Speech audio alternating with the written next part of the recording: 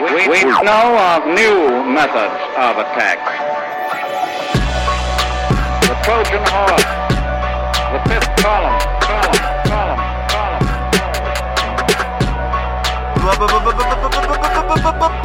Boom! What was that? God. Fifth column. Jeez, this is falling apart already. It's analysis, commentary, and sedition. Oh, God. And a lot of energy up top. Jeez, that was the wrong energy. Oh, really? Yeah, welcome to the fifth column. I'm your host, Michael Moynihan. There's some other guy here named Matt Welch, and Camille Foster is been kidnapped by ISIS or something. It's the two of us. Wait, this just in. We got a call behind enemy lines. Can you report to us, Comrade Foster? Camille, where are you, man? Hey, I'm in Athens. The sick man of Europe. Yeah.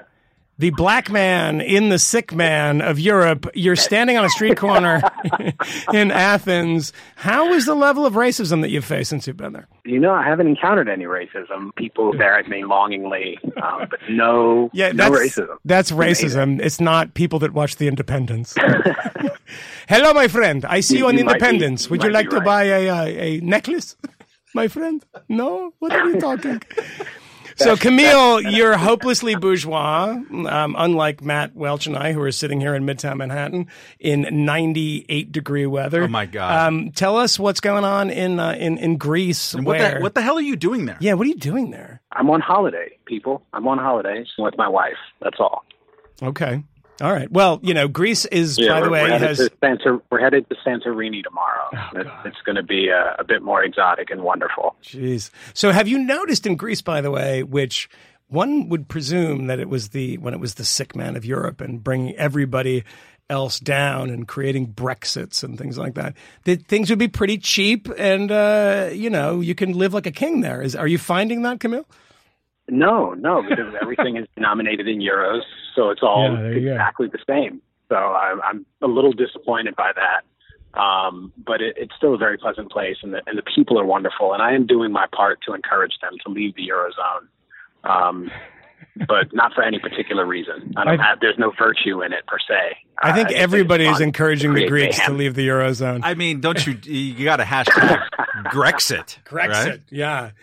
So Camille, I assume you've been, despite your holiday with your lovely wife in lovely Greece, I assume you've been following the news. And because you're not here for our planning sessions before the fifth column, tell us what is eating at you. What is driving Camille Foster into fits of rage on the beaches of Greece? There is no rage. There's no rage. There's only happiness at the sound of your voice and the opportunity to participate in this. And a loud cyclist riding past on his bike. I'm on a street corner at 2 a.m. Because nobody has cars anymore. They've lost I will them tell all. you this, though. Yeah, I will tell you this, though. I'm watching this Hillary Clinton business with the FBI quite closely, and it appears there won't be any charges. Yeah. I am a little bit beside myself, just a little bit. Not because I want to see charges filed against her per se, but because I'm not quite sure. But I presume most of the heat is being generated by conservatives who think she ought to go to prison forever and ever, and that there are very few people, apart from sane folks like you guys, talking about the fact that we are overclassifying things, and the fact that for doing not the same thing, but a similar class of thing, other young men have had their lives ruined when they were, in fact, not trying to aid the enemy, when they were, in fact, not being simply just careless about doing their job. And she gets let off the hook. And I would prefer that no one is prosecuted for really, really stupid and frivolous things. And I can't speak to, the nature of all of the disclosures, not disclosures, but all of the classified information that she exchanged on her email server. But overclassification at least seems like something that ought to be discussed. And certainly there should be no end of discussion about the Snowden and whistleblower of it all. Yeah, I think that the people rarely talk about overclassification. There is not a recent example of a large security failure or just a tragedy on our watch that has happened that didn't involve in some point overclassification. Overclassification was involved with Benghazi. overclassification or just people not being able to process the mounds of information, secret information or otherwise, has been involved in what few terrorist attacks have happened on U.S. soil. And it certainly was a huge thing in the 9/11 report, which doesn't get talked about too much anymore. But one of the largest takeaways from there that very little was done about in terms of the recommendations was stop overclassifying everything, because then people can't – there exist in these silos of information and they can't share with one another, and you can't actually activate the information in any meaningful sense. I think that's important. But it's also, I think, important just to remind ourselves in any Clinton-related thing or any high politics-related thing, there is the one question in your left hand saying, okay, is she going to get charged? Is she not going to get charged? Is it insider dealing? Is it not? This kind of thing. And the other thing is she just lied her face off about this constantly. Yeah. She lied about it when she first talked about it. When she said, reassured everybody about classified. She's someone who's running for president who broke the law. There's no question that she broke the law. The question is the intent enough to rise to the level of a possible prosecutable offense? And James Comey said no. So she broke the law. She lied about breaking the law, and she also, in the process, exposed, some top secret stuff to foreign hostile servers who would want to, if they wanted to, go after that information. She did all this. She's running for president, and the people who are voting for her, by and large, don't care. And I think that's distressing, to say the least. Yeah, no, I mean, I think that's about right. I mean, it's good that our friend Eli Lake wrote a piece that was the conservative. I mean, you can disagree with the premise of the piece, which is the conservative case. Eli says the conservative case for not prosecuting Hillary Clinton, and he makes a case that I disagree with on some levels. But one of the things, the main point of it, which I think sort of Eli buried the lead here, and I hope Eli listens to this and calls me and gives me a hard time. But only if he raps. Is the great freestyle rapper is the overclassification business and the idea, and we should focus on the number of other people, the number of grunt level soldiers who have been prosecuted, who have been kicked out of the military, whose lives have been made unbelievable misery because they have sent something that said, our troop convoy is, heading out tonight, so I should probably, we should probably Skype before I go. And there are literally cases like this when people whose livelihoods have been ruined by this type of infraction, which is, spreading classified information or top secret information, these varying degrees of this. And Hillary Clinton, on the other hand, I mean, here's the baffling thing for everyone who watches this Comey presser, is that he says, she lied to us about all this stuff, and everything she's done she said was true, was not true. Every sort of, degree of this turned out to be some, type of lie. We don't say there were big lies, some there were small lies. But, no reasonable prosecutor would prosecute this. And there's no explanation for the sort of average viewer and someone listening of wait, why, if all these things were wrong, if this was just a, tissue of lies, is she not being prosecuted? Oh, well, it's because she's running for president. Especially since the standard is doesn't require heavy negative intent. It does not require intent. It's basically reckless disregard. Which is what Rudy Giuliani, for all of Rudy Giuliani's faults, was a prosecutor who said the same thing. It's not about intent. You can be prosecuted regardless of intent. And most of the people in the army, for instance, whose lives have been upended by this sort of thing, had no intent, ill intent of betraying the United States. And Comey says, look, she should have known, a woman in this position, she is marketing herself as the most qualified person to ever run for the presidency of the United States of America. And I didn't know that I couldn't do this. Wait, you are the person who should know. You're more qualified than anybody. Camille. You guys have this well in hand. I'm not gonna stick around for much longer. Oh my God! It's an expensive phone call. All of that said, the word negligence comes to mind, which I think is a part of the statute. And the fact that she was pretty damn negligent with these documents ought to be reason enough. But lying to federal investigators is a crime. Like, that doesn't require intent, although she did do it repeatedly. So I suppose all of those things could be enough, but even still, I'm a bit more concerned about the kids who, with noble intention, revealed information, and I'm not so thrilled by some of the nasty things that I've seen written about Ed Snowden in the last day or so, sort of not just equating he and Hillary, but suggesting that he is somehow working on behalf of the Russians. Or went to Russia because he's complicit in some sort of weird cloak and dagger situation with them. It just, unless there's some evidence of that, I don't know that you can just make accusations like that. And she has made very similar accusations about Edward Snowden over the years. Says that he's a traitor. As she has. Yes, she has. Yeah. Camille, you should go, and we will hear from you next week from more ouzo from the island of Lesbos. Get all of the ouzo. Sleep Greek style. Yes, just ask around what that means. Yeah.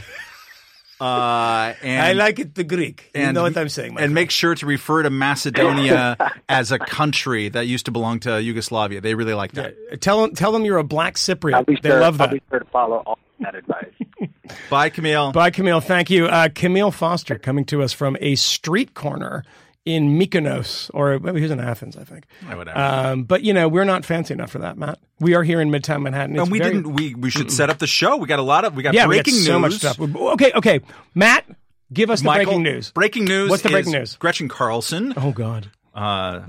Sues Roger Ailes, the longtime head of Fox News for sexual harassment. Yes, which we're going to talk about. We're also going to talk about Jonah Lehrer, Michael Moynihan's favorite author. Yeah, sure. We have more breaking news. Donald Trump talking about how they should have kept the star, the six-sided star. Sure, now, Sheriff Star. You said, Michael Moynihan, that you have stuff to drop on both the six-sided star and the Gretchen Carlson. Look, on the Carlson thing. Let me just say this. If I can speak obliquely and have people tweet this stuff and say, what did all of that mean? I would just say this.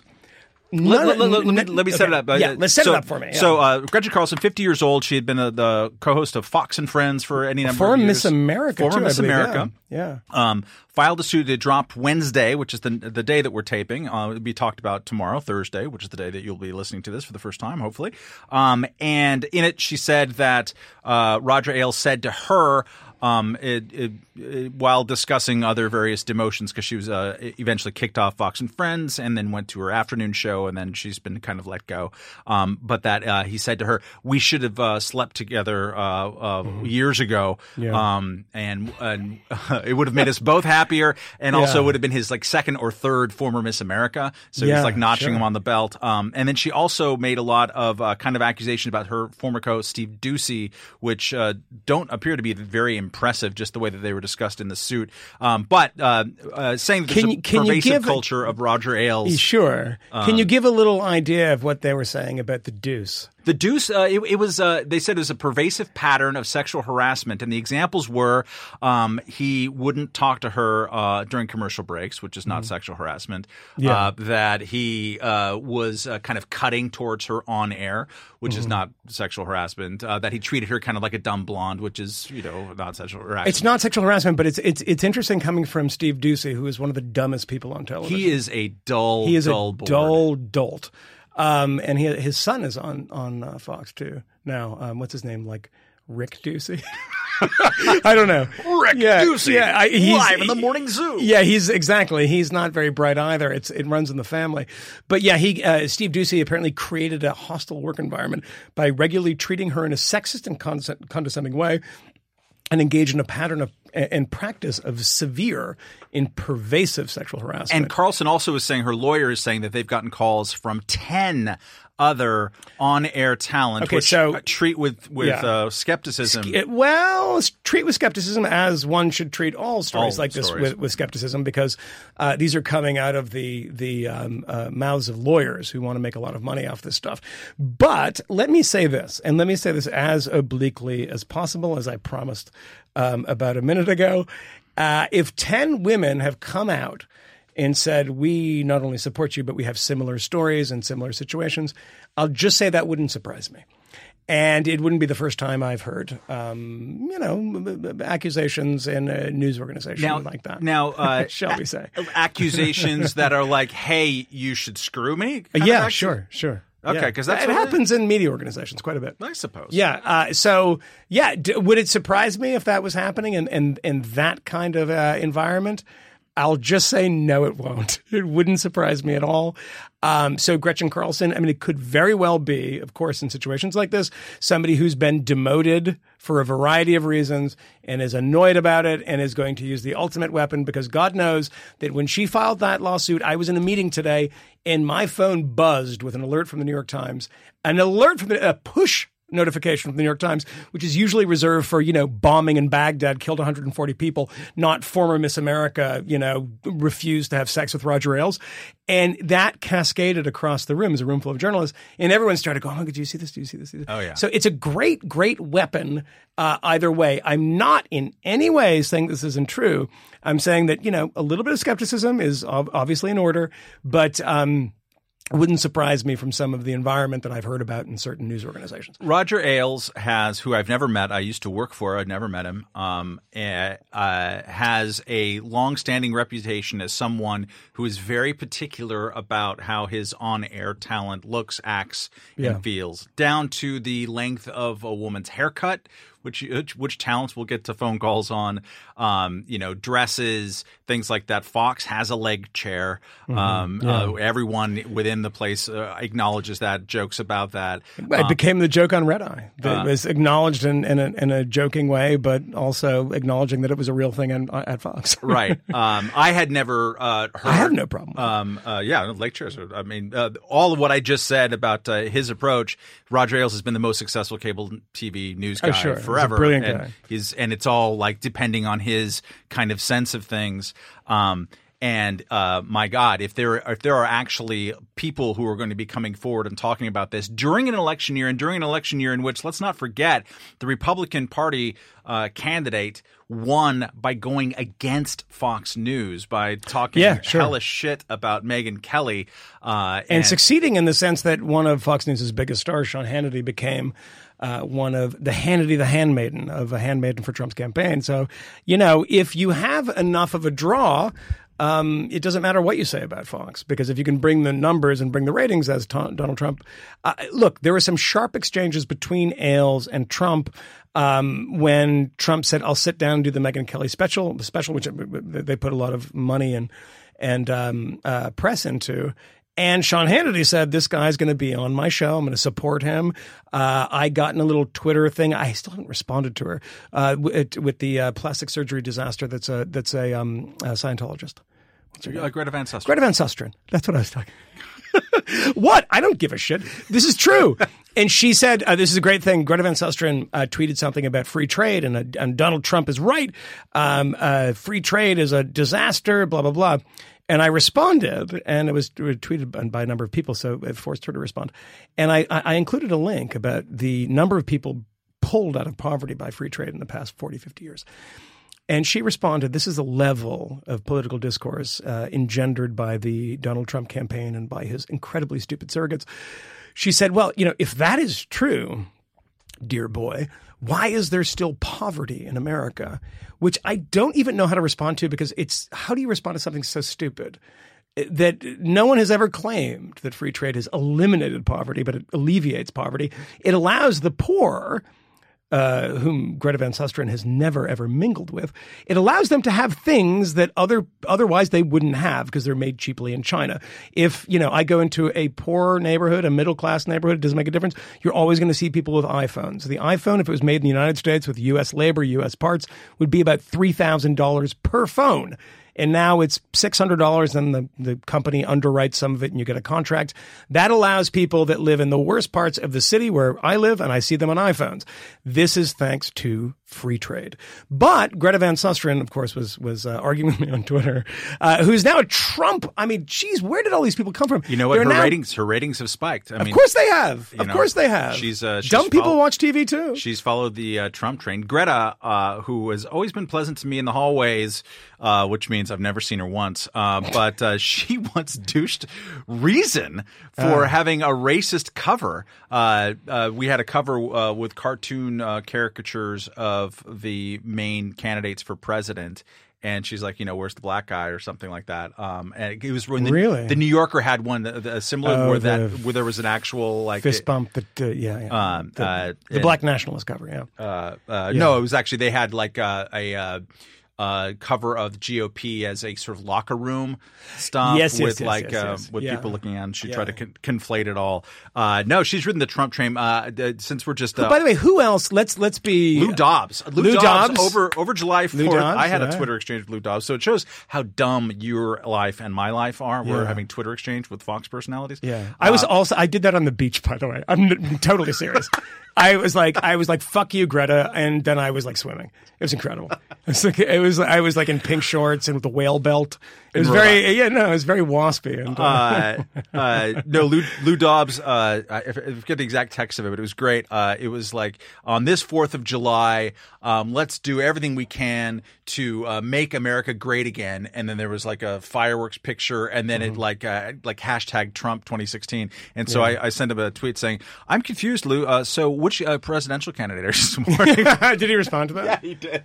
He said just like any other Americans, I'm supporting whoever's going to make America great again. Oh yeah. By the way, why can they not just say I'm supporting Trump? Even his supporters are embarrassed to say they're supporting him, which I find pretty remarkable. But anyway, the Fox gossip is the Fox gossip. I am surprised that this was a network that seemed to line up at one moment in Foursquare against Donald Trump because it's supposedly a conservative network and Donald Trump isn't a conservative. But Donald Trump tonight, as I walked in here, I was a little late, had a couple drinks before I came in, and you said, "Can we define couple?" I had 3. Yeah. And vodka tonics. Oh, they're delicious. They were free, too. Well, why are you going to make a guy jealous? I don't know. They had a sobriety podcast in this room. I was sitting here for a half an hour listening. Seriously? Yeah. Before we came in? Yeah, they were talking about sobriety. Really? Yeah. Oh, my God. I was necking booze because it was free. And I was like, shit, I got to get on the train and go to this podcast. And I was like, one more. And then I had a second one, and I was like, seriously, one more. So I had 3. I mean, but I'm pretty fluid for very 3 nice drinks. Guys listening to anybody talk about their shh. Come on, they can hear us. About their sobriety. Really. Is the podcast called Quitters? Anyway, Chad's going to pull the plug out. Yeah, it doesn't make a difference. We both pay him. We're just more fun because we drink. By both, you mean Camille? Yeah, Camille pays him. So I come in here, couple drinks in. And you tell me breaking news that Trump is actually Chad, our producer, is actually watching it when I came in. Yeah, that Trump he's riding the Trump train. Oh God, yeah. Oh my God, Chad. Yeah, no, so horrible. He was like talking about like making America great and putting up walls between Canada. He wanted Canada too. He was complaining about how you can only get pizza for $6 in Times Square, and then just hashtag MAGA. No, I think there's something wrong with him, and it shows you how engaged he is. I don't even think he's listening to us. No. But you said that Trump was on stage, and I looked this up once I sat down, and he was defending his star comment. And Matt, give us a little background with the star retweets. What is it? And let's talk about it. So there was a tweet. I think this happened last week, and it was about corrupt Hillary, and it showed us an awful picture of Hillary, and then a 6-pointed star against like a wall of sort of financial crimes and misdealing, talking about various things. And this caused a lot of consternation among people who pointed out that the 6-pointed star is a common iconography among anti-Semites. Yeah. And I know this might come as a surprise, but some of Trump's supporters on Twitter, including people that he retweeted from, including, I believe, this actual thing, tend to be a little anti-Semite. And kind of emanate from this alt-right. And eventually he took it down, or his campaign took it down. And then on Wednesday night, which is tonight, Trump in his speech said, we should have taken that down. Sure. There's nothing wrong with that, Star. There's nothing wrong with that. And meanwhile, the New York Observer, which is run by his son-in-law, Jared Kushner, whose grandparents were in the Holocaust. I mean, you make it sound like it was a band or something. Yeah. Yes, they're survivors. They left Europe because of Nazi persecution. Yes. So true. He penned a defense of his father-in-law, saying, hey, look, he's got a Jewish son-in-law, and he doesn't have an anti-Semitic bone in his body. I know it. That he's fine. And then one of his own employees, the New York Observer, whose name is. Do you remember? I don't, but he was responding to Dana Schwartz. Dana Schwartz wrote a piece in the New York Observer, Catholic, saying, "Man, get 3 drinks in you. It's just it's man. over." Just keep going. Saying that sorry, Jared, that's not good enough, and this is all like a nod towards. So I want to ask you, as the Philo anti-Semite. No, Philo-Semite. Whatever. Yeah. These are different things. The 6-pointed star. Can we just have an adjudication of the 6-pointed star? Is it anti-Semitic, Michael Moynihan? Well, I like to call it the Star of David, which is what they were implying by using the so-called 6-pointed star. Although it wasn't the yellow one. No, but look, uniform. 2 things about this. The first one is that Jared Kushner responds to Dana Schwartz's own piece in his own publication, The Observer. And his response has the greatest lead in the history of journalism, to which I tweeted, in fairness, we've all had to write this lead at one point. The lead to the story, the lead being the first paragraph, the first sentence, my father-in-law is not an anti-Semite. I mean, if you got to say that, you're probably in some pretty dangerous waters. But so here's the thing about that. It was revealed by a website called Mike.com, which has never done anything good, and they finally redeemed themselves by doing a bit of digging. It was revealed that image came from a white nationalist message board. I think it was some sort of 4chan thing, or maybe it was on Stormfront or something like that. But either way, it's pretty clearly comes from a white nationalist message board.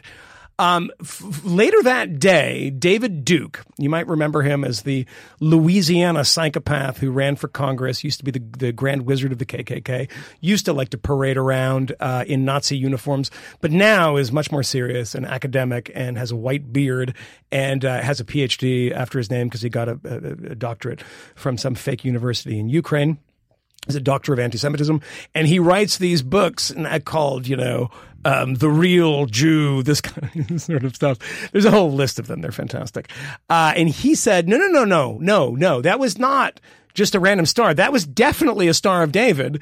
And if the Trump campaign tells you otherwise, they're lying. That's from my group of people. That is an anti-Semitic attack because she gets Jewish money. And that's why the Star of David was on top of piles of $100 bills. No coincidence there. So tonight, as you pointed out, Donald Trump doubled down on this. The tweet was taken down. And Donald Trump went before an audience of braying lunatics, as he usually does, and said, it's a star. And it actually looks like a sheriff's star, the sheriff of anti-Semitism, the sheriff of the Gestapo. It could have been for a star for anything. When they told me the Star of David, I said, you got to be kidding me. How sick are they? They're the ones with the bad tendencies when they think that way. These people are sick, folks. And I'm telling you, they're sick. All right. Do we need to unpack this at all? The provenance of this image comes from an anti-Semitic message board. There is no debate. They haven't pushed back on this at all. Why is it? Do I think Donald Trump is an anti-Semite? I don't. Actually, I don't. I just think he's an opportunist and he doesn't want to, when he gets the support of these people, he plays this little wink game with them. Isn't that in fact worse? It is actually worse. I think you're right. It is actually worse. On some basic level, which I think you're right. Gary Johnson, Libertarian Party candidate. He talked about this today, yeah. He has been talking and calling Donald Trump racist and these types of things, and which makes some people happy, makes other people upset. And it just strikes me of all the things to get at Donald Trump, the way to describe him, it's actually he's an opportunist and a collectivist, yes. You can. I mean, using the word racist immediately blows up a conversation one way or the other. I mean, is he an anti-Semite? Is he a racist? He might be. I don't have the ability to judge that. But meanwhile, we know for a fact with this thing and other things that he's consciously, opportunistically using these subcultures, using the iconography, using the language. All these choices are conscious, and he's been successful with it. And that to me is so much more disreputable, and it's the thing that Jared Kushner didn't engage with at all. In his response to his own. It's dog whistle stuff. And look, I think there's a parallel here with Brexit, in the sense that I don't believe that all of those people that voted leave were racist. I don't believe that a majority of them were racist. I don't believe, a plurality of them were racist. I think there is some worries about immigration that are legitimate, some that aren't legitimate. And then there's the kind of Britain first crowd who are essentially neo-fascists, right? So that exists in this kind of voting bloc. But the overstatement of this from the racists themselves, of saying, see, we are the silent majority out there. They're kind of trying to make this just as much as the Guardianistas are trying to make this about race. This is the same thing that happens with Donald Trump. Donald Trump, why are you dog whistling at people that are such a small percentage of the electorate and willing to alienate? Because these people within his campaign and Trump himself believe that there are more racists than there actually are. I think that a lot of the people that support Trump are, there are some that don't care about this stuff. There are some that think that Islam is the great poison in the 21st century. There are, of course, elements of all sorts of things. But I think most of it is that boring old populism, the one that was the motor and the engine of Ross Perot, and the same thing for Pat Buchanan. And there is a moment of this post-Obama. Is there a racial element to it? Undeniably. But how big is this? I think it's fairly small. And I think that his dog whistle of these people, rather than denouncing it, he refused to denounce David Duke. He said, I don't know who these people are. I have to trust you. We have record that he knew exactly who David Duke was. And he's like, I don't want to alienate the white nationalists. I'm sorry. Maybe I am, a bit sort of sunny about this. And I do not think white nationalists are beyond 1% of the vote. I don't even think they're that. But, he's like, I don't want to alienate that core group. And I think he overstates how big it is. There was last week someone dug up an LA Times op-ed that he wrote in 1999. I had dug the same thing up and in a Larry King interview, and go ahead and explain this about Pat Buchanan being a Nazi. Saying that Pat Buchanan's book, which was some World War II revision, we shouldn't have gotten involved in World War II. The first book he wrote about that. He wrote two. The first in the ongoing 15-part series was beyond the pale, and it was mostly from Trump's point of view there, having to do with look, you have to fight Hitler. Come on, what's wrong with you? Yeah. But there is also whiffs of it that Buchanan is going after this kind of rank populism, which has a bad history in this country. And it's really as if Trump thought about it for a while, including digesting his own remarks from 2012, saying that Mitt Romney was maniacal, talking about self-deportation, and that was a terrible, terrible thing. So he's had time to think these through and conclude, well, maybe Buchanan was onto something with this kind of, not even the specifics of the appeal, though some of them are the same, like as with his anti-trade kind of, but that there is a populism ready to go. And I think this is one of the reasons why you see a lot of the paleo-libertarians, all like 13 of them in this country, but some of the same people who supported Pat Buchanan, who wrote apologias for David Duke, as horrible as that might sound. These people are also racist, by the way. Back in 1988 and such like, that you find them falling over themselves, finding ways to defend Donald Trump while douching Gary Johnson and douching Rand Paul before him. Speaking of which, I was noticing, now this might be a bit of a tangent. I was reading some of my old writing, as one does, and I'm thinking about this in terms of the word douching. We're going to get to a place we can't say that anymore pretty soon, right? Like in 6 to 12 months. Yeah, probably. Yeah. It's probably. I mean, there's probably a gender element to this that because you're not aware of. I was reading something I wrote from 2011, and I affixed the suffix "tards" to about 7 different 2011? things. Yeah, like that's super late Congress for using. tards. That's super late for that. President but you know where that comes from was tards. because there was and you know this very well, is that there was a mainstreaming of the phrase "Paul tards" about Ron Paul, and that's who coined? Did I coin that? It was either you or Weigel. I can't. Somebody. Yeah. Let's blame it on Weigel. I'd prefer to blame it on you. But no, this is true. But also, and the people out there, those of you out there that are listening, and we have a good number of listeners these days. And I would say to you, if you are a Donald Trump supporter, I suspect that there has been one time in your life, one time recently, in which you've said that he is a breath of fresh air. He is somebody who is taking on the establishment. He is not the old kind of political elite. He's the anti-elite, et cetera.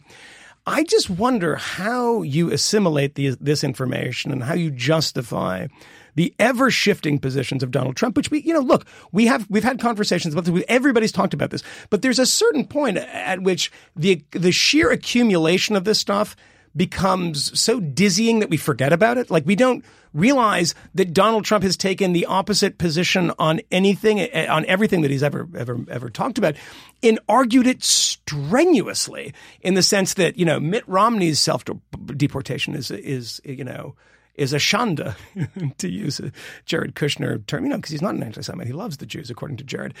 If you look at, the stuff about Pat Buchanan, there is a great interview that I chopped up and put on Twitter a while ago with him and Larry King, talking about the sort of, incipient fascism of the Buchanan campaign. And then you get sort of, pulled muscles by looking at this stuff whizzing by and changing so quickly. I don't understand, and I put this question to you, Trump supporters. I don't understand how you justify that. I mean, because the old quote from a Nobel laureate who said, when the facts change, I change my mind. What do you do, sir? Yeah.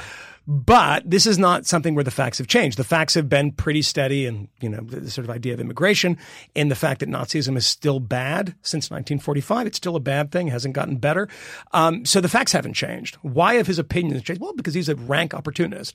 And how does one who says, I hate the elite, want to throw their lot in with somebody who so desperately desires this level of power? It should make you very skeptical, people. Let me speak for Planet Trump a little bit. I was going on, I think, the Al Sharpton show, something on MSNBC, in which everything came down to race, and which I know I'm narrowing it down here. And so the question actually wasn't Sharpton; it was another Sunday show over there, and we were talking about the white vote, and the assertion was made that Donald Trump doesn't have to do all that well with a white vote, and he can be pretty competitive. So I went down and I did a bunch of searching, which is not the normal kind of thing I did, but of like poll crosstabs of the white vote. And there's something that comes close to answering your question here, Michael Moynihan of Vice News, which is that solid majorities of white voters think that Donald Trump is unqualified to be president. Yeah, that's true. Solid majorities think that he lacks the temperament to be president. Yeah. They think all kinds of negative things about Donald Trump, but then you get to but do I think he will shake up Washington? It's like 90%. Sure. That's what it is. It is that. And so there, I mean, you're changing your mind about things. You're flirting with the types of things that people say or have decided that you're not supposed to say. All of that is all to the good. He's just going to shake things up. He's going to wrong foot everybody. And that in itself is going to be a value that I want because I'm so sick of everybody. It's an incredible thing that will Donald Trump shake up Washington? My dear people, comrades, friends, Alvin Green would have shaken up Washington. Do you remember Alvin Green? A Democrat from South Carolina, ran as a Republican, this complete, lunatic. Anybody that does not have the temperament to be president will shake up Washington by virtue of the fact that they don't have the temperament to be president. The idea that this is something that you kick against the pricks, you kick against the elites by nominating somebody who is the very picture, his brand is elitism. He sells the Trump brand across the world as a byword and a watchword for the elite. So we're going to nominate this guy, and he's going to solve all of our problems by putting up trade barriers, et cetera. Is anyone, I don't know if anyone's thinking this stuff through at this point, but you see what's happening now. And of course, the negatives are especially high. This should, and I don't want to belabor a point that is incredibly obvious, and everyone said that this is an easy election for Republicans to win.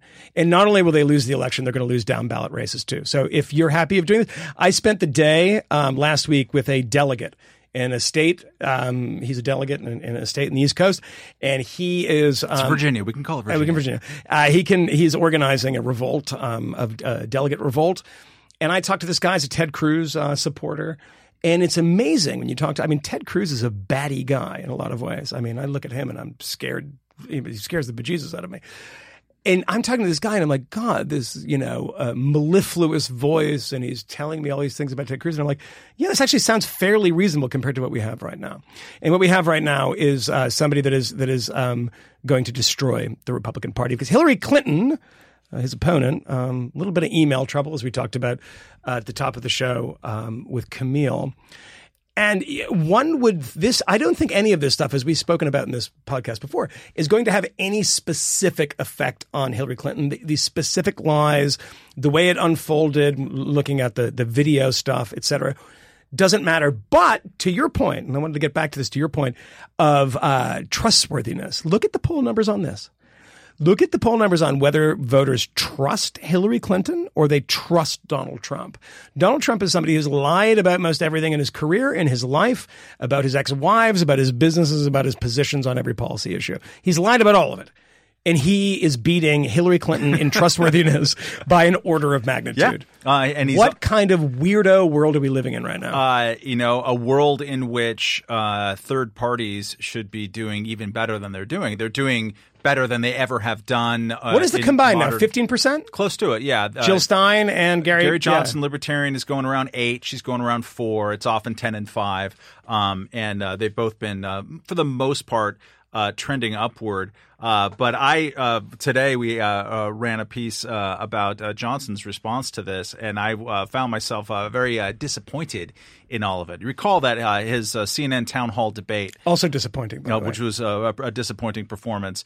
Chris Cuomo from CNN did the okay, one word response. What do you think about Hillary Clinton? And, what do you think about Barack Obama? And Johnson made the rookie mistake of actually trying to answer the question as asked. That's not what you do. You never do that. Come on. Yeah. You don't do that as a guest. You don't do that as a guest. This is media training 101. If somebody asks you a question you don't want to answer a different question. Yeah. Or, you figure out 8 words or 13 words or whatever. Yeah. But he said about Hillary Clinton, wonderful public servant. Yeah. It looked like he was in a hostage video, to be fair, sure, that he's gritting his teeth. But you're running against her. You got to say something along the lines of like, good intentions aren't enough. Or, too compromised to become president. Whatever. Something like that. It might be. So just today, he's out saying about the email scam because he's been pretty quiet on this. You haven't really heard his response. We saw what happened when Bernie Sanders was quiet on it. He became vocal at the end of his campaign, by the way, about this. I think it made there might have been some strategic sense for Bernie to do that. Sure. He shouldn't have. No, but as a libertarian, as someone who is in favor of holding politicians accountable and who's concerned with abuse of power and personal integrity. I think Gary Johnson, who I know pretty well, has a lot of personal integrity for everything I've seen from him. I like him a lot. Yeah. He said, well, I don't want to go around throwing stones. That was his comment today to BuzzFeed, and they gave us an actual no comment. It's like, no, dude. Wait a second. Gary Johnson gave Reason Magazine a no comment. God, he's doing it wrong. Yeah. Here's the thing. I don't want to go throwing stones. I understand, as you said, the position that Bernie Sanders was taking early in the campaign, and not to attack Hillary Clinton on this issue, and to actually make fun of her. He was trying to make fun of Republicans. Republicans, right. Fox News, everyone's obsessed with this. But here is a little tip for Gary Johnson, a small tip, and he should take this to the bank because this one I'm actually right about.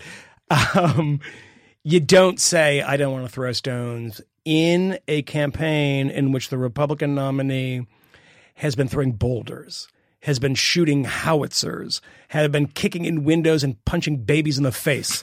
This is a guy who has gone way off the reservation of what is acceptable in normal political discourse.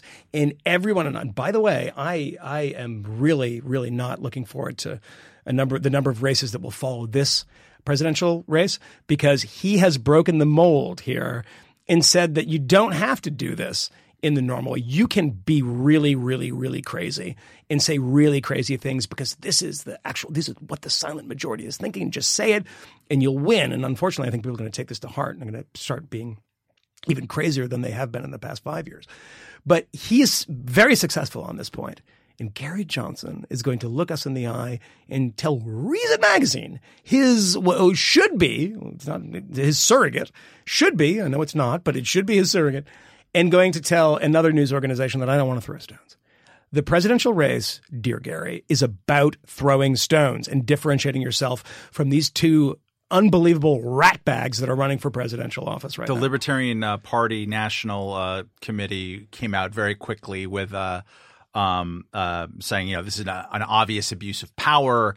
It's wrong. Hillary Clinton lives according to their own laws and not according to the rule of law. There's a problem. Jill Stein came out swinging. Jill Stein is the most satisfying anti-Hillary Clinton person She's a great candidate. I kind of like her. She should be like a regular. I mean, I hate her, but I like her. You know? She says all kinds of stuff about Hillary. You got to come in with sharp elbows, for crying out loud, because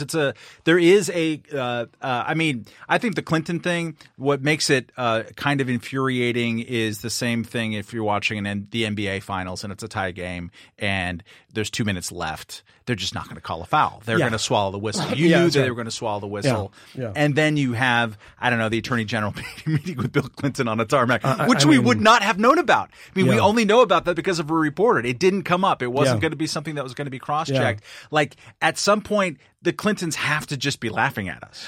I mean, one has to do this really silly game that Republicans often do. But I mean, look, they're right about it sometimes. Is if you imagine a situation in which Scooter Libby or Dick Cheney were being investigated, and Lynn Cheney was spotted on the tarmac palling around, and I mean, this would provoke 65,000 Nation magazine columns, 148,000 columns in Counterpunch, and every conspiracy theorist under the sun would be twitching and sweating about it. Think about it. It's a bad look. Think about George W. Bush's guitar playing during Katrina. How many times did you see, or think about how many times you heard about binders full of women? Think about things that didn't matter. I never understood the binders full of women thing. He was trying to be a nice guy. Yeah, it's a silly sounding phrase. Whoever thought that I'd like Mitt Romney now? Just like he's not a bad guy. They all get better. They all get better. We're all going to like Barack Obama. Well, who hasn't gotten better? George W. Bush. The opinion of him has gotten better. I was driving with my daughter in Massachusetts, who's 5 years old, and she was in the back of the car. She's forgiven him? Hear me out here. She was in the back of the car with a 4.5-year-old boy. And I said something to the effect of, like, we're talking about presidents. And I said, who's your favorite president? Directed to nobody in the backseat. The 4.5-year-old boy, who was about a 2.5-year-old boy, said, no joke, he said, I like President Poopy Pants. And I said, that's pretty funny. President Poopy Pants is going to do a good bit here. He did a bit. It was pretty funny. And I asked my daughter, and she said, W. Bush. No joke. And I have no idea where this came from. And I was like, yeah, you sure? And she said, well, I like Obama too. The boy said, Obama's stupid. My daughter responded, 5 years old. She said, well, if you're in the White House, you can't be stupid, which I thought was a pretty funny point. But so, the one thing, the Bush rehabilitation has happened in a bit, in some way.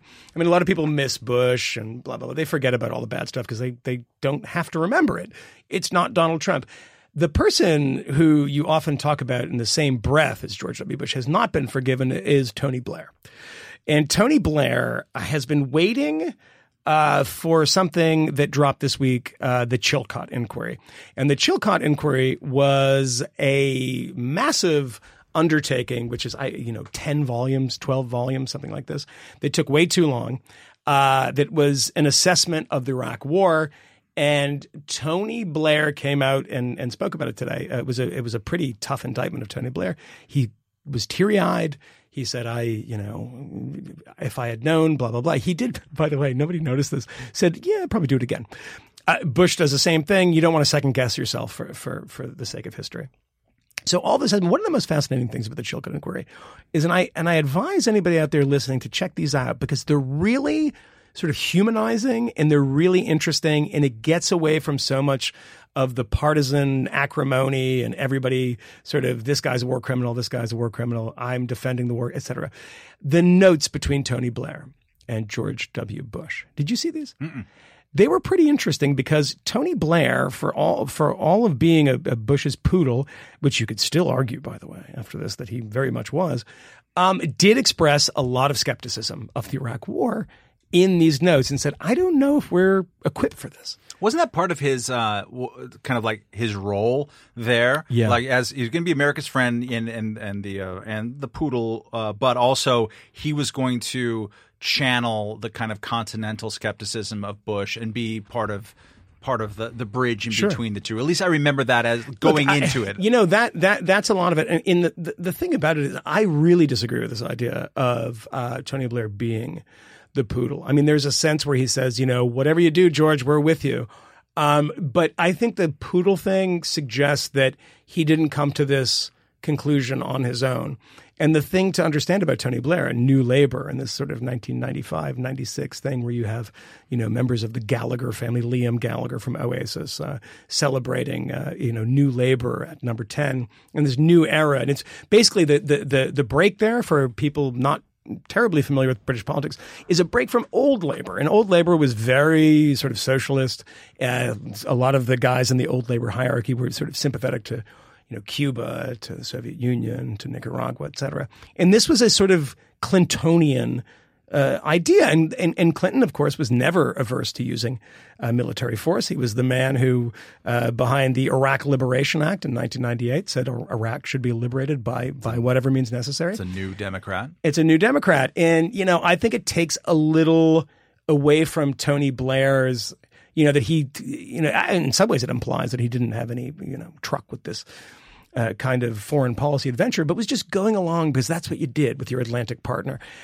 The thing is, you read a bit of this Chilcot, he believed in this stuff. And that's the thing. Did people lie their way? No, I don't believe so. And you're going to I'll get a lot of shit for this, but I don't believe they did.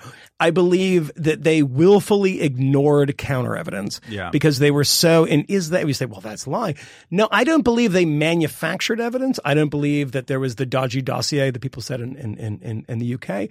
I believe that George Bush, there was nothing that was going to dissuade him from invading Iraq, and he was going to cherry pick. That is different than willfully and knowingly lying to the American people. It doesn't make the situation any better. It doesn't make the Middle East any more stable today than it was 25 years ago or 10 years ago or 5 years ago.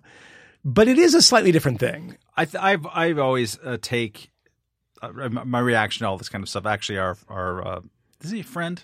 Asselwyn Swin? Yeah, Swin's a good guy. Yeah. He had a funny thing saying, I heard today that maybe somebody dropped a report about how they lied us into Iraq. I've been reading that on Wikipedia since I was in high school. Yeah. So like, there's nothing new to it on one level. I think that the least told story about Iraq is the sympathy for the devil explanation, which is, after all, it was you and me, by which I mean mostly you, Moynihan, more than me. But it was also the you are much more full-throated about it than me. No, I wasn't pro-war. I was never favored the Iraq War. Never, not once.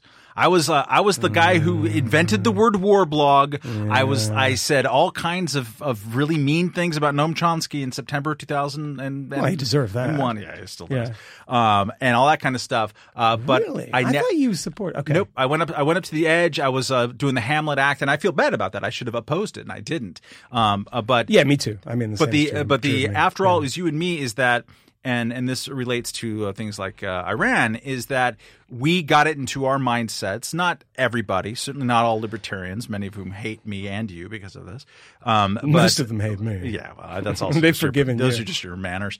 But that we thought it was right and proper to have the U.S. military be the kind of final way to enforce arms treaties.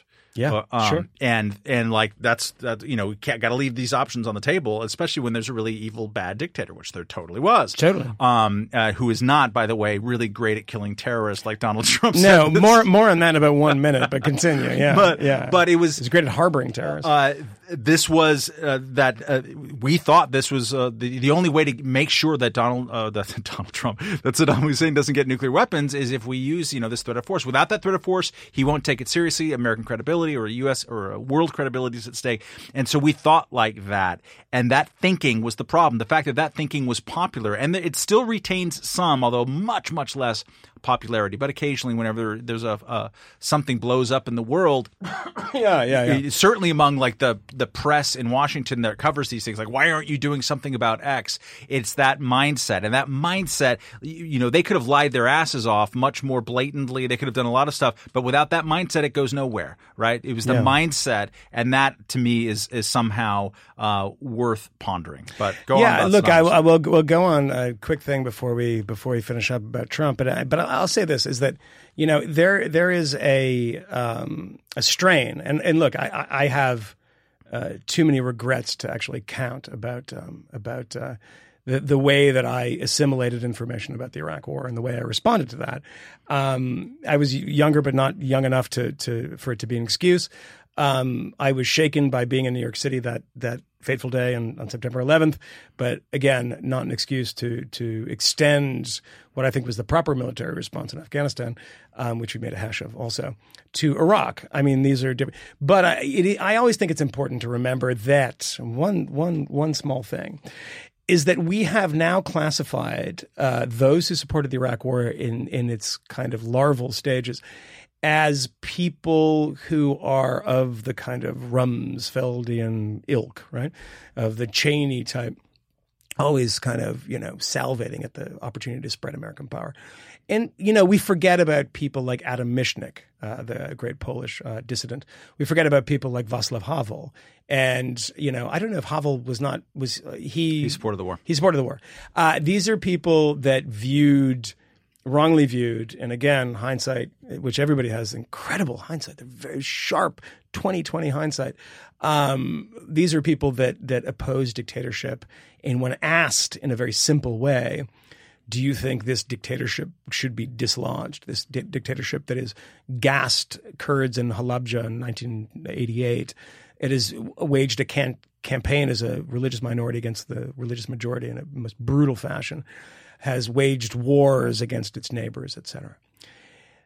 If we should upend this, Adam Michnik, Václav Havel, these people in the world, the power and the idealists, as Paul Berman's book, liberal Paul Berman had it, they said yes. They said yes. I mean, these are not – so this whole blanket idea that everybody who supported the Iraq War is a Rumsfeld – I think is wrong, and I think it does a great disservice to those people that were also wrong, but I think wrong for better reasons than others, and I think that actually means something because Adam Michnik had no control over whether or not the American military went to war in Iraq, but he did support it. Does he shoulder some of the responsibility, which is always, I will never talk to somebody who supported the Iraq War. I hear this all the time. You can't, this is always some 28-year-old who wasn't around at the time. You're not allowed, you're forbidden from making, predictions or public policy prognostications because of your ideas about the Iraq War. I don't think people really understand the climate at the time, and people like Glenn Greenwald, who was a supporter of the Iraq War at the very beginning, and turned tail. And did I turn tail fast enough? That's an interesting question. I think maybe probably not. And I think that I dug my heels in because I was living in Sweden, and the opponents of the Iraq War were so horrible. And I write about that. It's a classic trap. It's a classic trap, and I've written about that this week, and it'll be in the Wall Street Journal's weekend edition about me in Sweden, and under the guise of a book review. But let's finish up quickly with Donald Trump's comments about Saddam Hussein, who he said yesterday. The argument is often that unseating Saddam and ultimately executing Saddam destabilize the region. I mean, that's a perfectly legitimate and obvious point. Donald Trump didn't make that point. Nope. Donald Trump said he was very good at killing terrorists. Excellent. And he's excellent at killing terrorists. Can I read you the quote? Yeah, Because it's so good. Yeah. Can you like maximize your Trump accent? I can't do. I just want to do it in a dumb guy Use accent. your little short figure. Yeah. Okay. This is what Donald Trump said. Yeah. Saddam killed terrorists. He did that so good. They didn't read them the rights.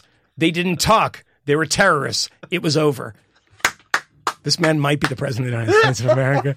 And so denounced by Hillary Clinton, denounced again to Paul Ryan, who's going on this apologia tour for him this week.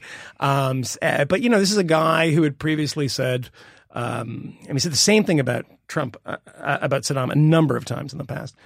And the media hadn't collectively noticed. Our friend Dave Weigel had a good piece about this. Great why, they notice now because it kind of benefits Hillary. But one of the things, I pay really close attention to this stuff. I pulled something out that nobody had really noticed, where he said Muammar Gaddafi, the former dictator of Libya, and Saddam Hussein were both they weren't politically correct. No. He said that. Nobody's noticed this. I have the clip. I posted on Twitter a long time ago. He said they're not politically correct. This is a good thing. But here's something I didn't notice. Somebody pointed this out to me today.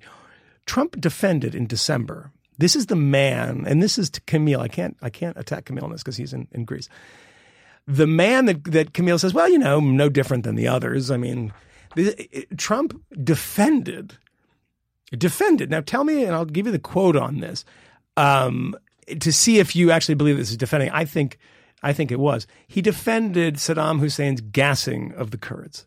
Did you know about this? I saw it today, actually. Today. This is from December. Yeah. And he said, so they threw a little gas around, and everyone got a little crazy about that. They got bent out of shape, a little gas. Threw a little gas around. Which was an unbelievably disgusting chemical weapons attack against the heroic Kurds in northern Iraq, who are our best allies in the Middle East. Who, by the way, outside of Israel. Well, this is here's the thing. Is it I always post this on Twitter during every Republican debate. I used to say the same thing. Is like, how many fucking Kurds do these people think exist? It's like, we got to arm the Kurds. What are we going to do in the Middle East? We're going to arm the Kurds. Everyone's talking about arming the Kurds. We treat them so horribly. This is what Donald Trump says. And who basically says, who cares that he gassed the Kurds? I don't think the Kurds will be our allies in a protracted struggle against ISIS if the leader of the United States says that the gassing of the Kurds at Halabja in 1988 was no big deal. And the point that he's trying to make is a dumb-ass point. It's not even the one that you started with, which is, hey, we destabilized the region. That was not a good call. Sure. That's a fine point. Sure, totally fine. The point that he's trying to make is that we're somehow handcuffing ourselves from going after terrorists because we're reading them their rights, that we should just, throw a little gas around and do all this kind of stuff. Let's throw away American senses of our own domestic kind of justice. And let's also throw out the U.S. Army, the military service code, right? The stuff that every soldier learns about what you can and cannot do. Let's throw away our international treaty obligations. And then the notion, which is something that John McCain has, to his credit, defended over the years, that you know what? Part of what we do is we want to act a little bit better than total fucking barbarians. Psychopath barbarians. And there was the previous quote. I mean, there were a few people that went digging through making supercuts of all of Trump's praise of Saddam Hussein.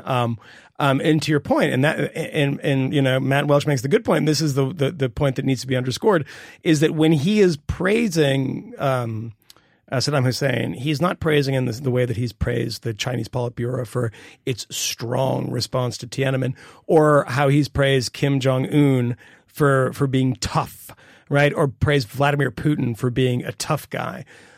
What he's doing here is saying that he appreciates Saddam Hussein for having no rule of law in the squalid dictatorship in which he lorded over from the mid-'70s until his demise in 2006. Which is demise in 2004. It's similar to, hey, we need to go after not just the terrorists but their families. Their families, yeah. So this is what he said a few months before. He said, bad guy. You have to put that out there. Bad guy. And then he says, but he killed a lot of terrorists. he did that. So he didn't read them the rights. As I said today, they didn't talk. And then there was another one, there are no terrorists in Iraq. He said, this is in October, a 1-day trial and shoot them. And the 1-day trial usually lasted for 5 minutes, right? There was no terrorism then. Think about that, people, for 1 second. I don't care what your opinion is on the war on terror, if you believe it needs to be increased, if you believe we're losing it, if you need to smash ISIS, or if you believe that we need a Taftian foreign policy, which we come home and we never do anything again. This is terrifying, legitimately terrifying rhetoric.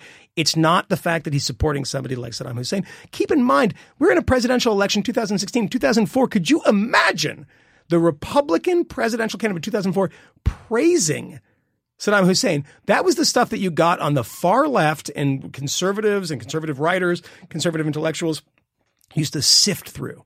They were like mining for gold. International answer. What did these guys in international? say? Yeah, exactly. And you would pull that out and you would say, "Look at how outrageous this is." I used to do that. And it would be some activist who has no position of power, who was not running for president, who was not Medea Benjamin or something. Some of these Code Pink bozos, and you'd be like, "Oh my God, look at how crazy this is." And we are now at the point that rhetoric is coming out of the mouth of the presumptive Republican nominee in 2016. We are in a place of God, we're fucked, Matt. Yeah. All right. Well, fine. Idiot. You got an idiot? You got something? I don't have an idiot, except, well, yes, I do. It's a tee-up idiot. There's an idiot named Jonah Lehrer, who wrote a book about love. That's just come out. It got excoriated in the New York Times, Wednesday's New York Times by Jennifer Senior. Apparently, Jonah Lehrer is the guy who Moynihan ruined his career by noticing that he just made up all kinds of Bob Dylan quotes and bullshit like that. Yeah. And I'm condensing all of this, but whatever. New book about love that sounds like the same kind of crap that he's written before, which is sub Malcolm Gladwell. I'm going to explain how some very big thing happens through using social studies and neuroscience BS tracks. And before you share us your thoughts, which are more interesting, I would just like to plead to the world, why is it that there is still this genre, this walking TED Talk genre of starting with the big complicated subject and then pretending that there is a simple neuroscience related answer? I've written 2 books, and I, a couple of things besides those that were sort of big and I wrote them in when I felt like I had understanding of a topic that was a little bit larger and deeper than I had before. It is so rare to actually understand anything well that you totally need to share, because the world is messy and complicated and things fire in all directions and all this kind of stuff. There is no easy answer anywhere for something. And if you stumble on an insight through hard work or whatever, by all means, put that into a book and put it out in the world. But if you start backwards, I'm going to start with concept and I'm going to deliver the simple explanation for the concept. Absolutely. That is a sin in journalism and execution, and also in consumption. Like, stop it already. And now I've already bitten on your Jonah Lehrer. How do you feel about Jonah Lehrer's comeback, Michael? I talked to the New York Times about this today. The New York Times very generously, she actually, the review you mentioned, generously mentioned me, which they usually don't, which I was actually quite surprised by. And then a different reporter at the Times who's doing a piece about this called me today, and I talked to her and I said, do I have anything to say about this? But look, I mean, you can be a libertarian about this and say the market decides when you come back into the market after failing like this. Because Stephen Glass had a novel called The Fabulist, it tanked. Jason Blair had a book called Burning Down My Master's House, it tanked. Jonah Lehrer has a book now, and it'll likely tank too. And he got paid. Johan Hari also. Johan Hari had a drug book that I think that did pretty well though. It might have done okay. It probably tanked in England. Yeah. People didn't really know his story here in the U.S. You look it up; it's a very similar to Jonah Lehrer's story. He was a bit of a fabulist and a fraud and a plagiarist. But look, I mean, the Lehrer thing. The point that you made is a point that I made to this woman today. Is that the problem with these books is ultimately that science is complicated, life is complicated, the answers are complicated, and to get to the point where my mother can read a book about pop science and repeat these little nuggets at a dinner party and everyone sort of scratches their chin and they're intrigued by it, you have to shave off all the rough edges. You have to really sand it down. You have to puff up the Bob Dylan quote, right? You have to invent quotes that didn't exist to prove your point, because science is messy. Neuroscience is messy. How we decide, which was the name of one of Jonah Lehrer's pulped books, is very messy. But to condense that into a little pop science book is very difficult. So how do you do it? Well, you kind of cut some corners, and that's ultimately what Lehrer, and I think that's ultimately what other people in that same genre do. As to the current book, he's written an apology at the front of the book, and apparently he doesn't really address it very much in the actual book itself. I was under the assumption that this was a book about love, which it is, and about how love carried him through his crisis. Apparently that's not what this book is. It's another pop science book. And the reporter asked me today if we should trust him. Is it trustworthy material? And I said, I haven't read the book and I don't know. But the one thing I would say is, he's footnoted this thing up the wazoo. He's got another chance. And I compared it to this. It's like, I would rather fly the airline that just crashed than the one that didn't. Because the one that just crashed is probably going to be paying pretty close attention to safety. So they don't really wipe out there. That is surprisingly generous coming So from I'm you. trying to be generous to Jonah. I don't dislike Jonah.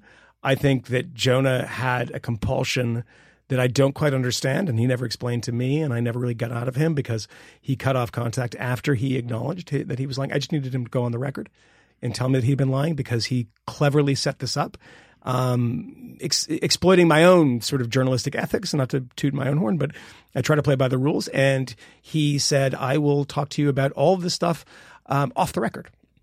So I'm asking Jonah Lehrer for sources. These are not sources, by the way, in the Cy Hirsch way. These are not sources in the way that I have somebody in background in the CIA, NSA, whatever it might be, telling me secret information that you don't know about. You can't know about it. I understand that. These are public domain sources of Bob Dylan interviews in the past. Where'd you get that stuff? So where did you get that stuff? It has to be off the record. And I had to play by the rules or he wouldn't talk to me. So I said, go ahead. And which means for him is that he can lie and lie and lie and lie to me with these fantastical, brilliantly spun lies that I can never talk about. And I have never talked about them because they were off the record. So and I actually abided by that. Even though, when you're writing a story about journalistic ethics, even though when I realized that the off the record thing was a systematic attempt to lie to me, I still honored it. Wow. Because, and I've never written about it and I've never talked about it in any length. The only thing I quoted from him in my initial piece was what he said to me on the record. That is it. I have reams of emails. I have piles of conversations and notes and everything. But when doing a story about the sort of journalistic malfeasance, you don't want to be accused of the same thing. You want to play it straight. And Jonah did that. And so what a lot of people don't know about that story and about his problems in the past was that it was kind of worse than what I let on. And that's all I'll say about it. And I'll say that I will read the book, and I was just asked by somebody to review it, and I'm going to consider that tonight. I don't know. I just want to go on record as this is the first time that I think you're showing more rectitude that I can recall than me. And you're much more generous than I would be. Hey, towards look, the man. guy. I mean, there's a thing. There's a thing where I'd burn down that master's house. I know, but look, I talked to another person who knows about this today. We were talking about this. We let murderers out of jail. Ours is the only profession in which any transgression, big or small, means the end not of your career at a certain outlet. It means the end of your vocation. You are no like look what happened to Stephen Glass, who's not allowed to be a lawyer in California. He cannot pass the morals clause of the California bar. These are fucking lawyers in California. These are the least moral people on the face of the earth. I'm thinking about fucking Barry Scheck, Robert Kardashian, Johnny Cochran, the whole dream team. American heroes. Heroes, all of them. And they won't let Stephen Glass in. It's like there's a point where I say enough. Let the market decide if people want to buy his books. If he lies, he will be exposed faster than you can blink. And I don't believe in destroying somebody's life forever. People make mistakes. Let the guy have made his mistake. He's been in the wilderness for 4 or 5 years now. I don't feel bad for him. He created his own situation. I don't feel like I'm responsible for his situation. But there's a point where he stops stabbing the dead body. Wow. There you have it. There you have it. I'm gonna print that shit up at Reason tomorrow. Transcript. Tweet it. Going to tweet it out. All right. This is the fifth column that you've been listening to. Thank you. We can't promise where Camille will be next week. We have no idea what he's doing, why he's doing it. So we might have another 2 a.m. phone call. Who knows? He might have joined November 19, the Greek terrorist organization. Who knows? He better. I just want to know, like, what does he say that he's coming from America or not? Or is he like, I'm from Jamaica, man? The most anti-American place in Europe is, by the way, Greece, just so you know. All right. We can cue that music, Chad. Cue that music and be out of here. We know of new methods of attack. The Trojan horse, the fifth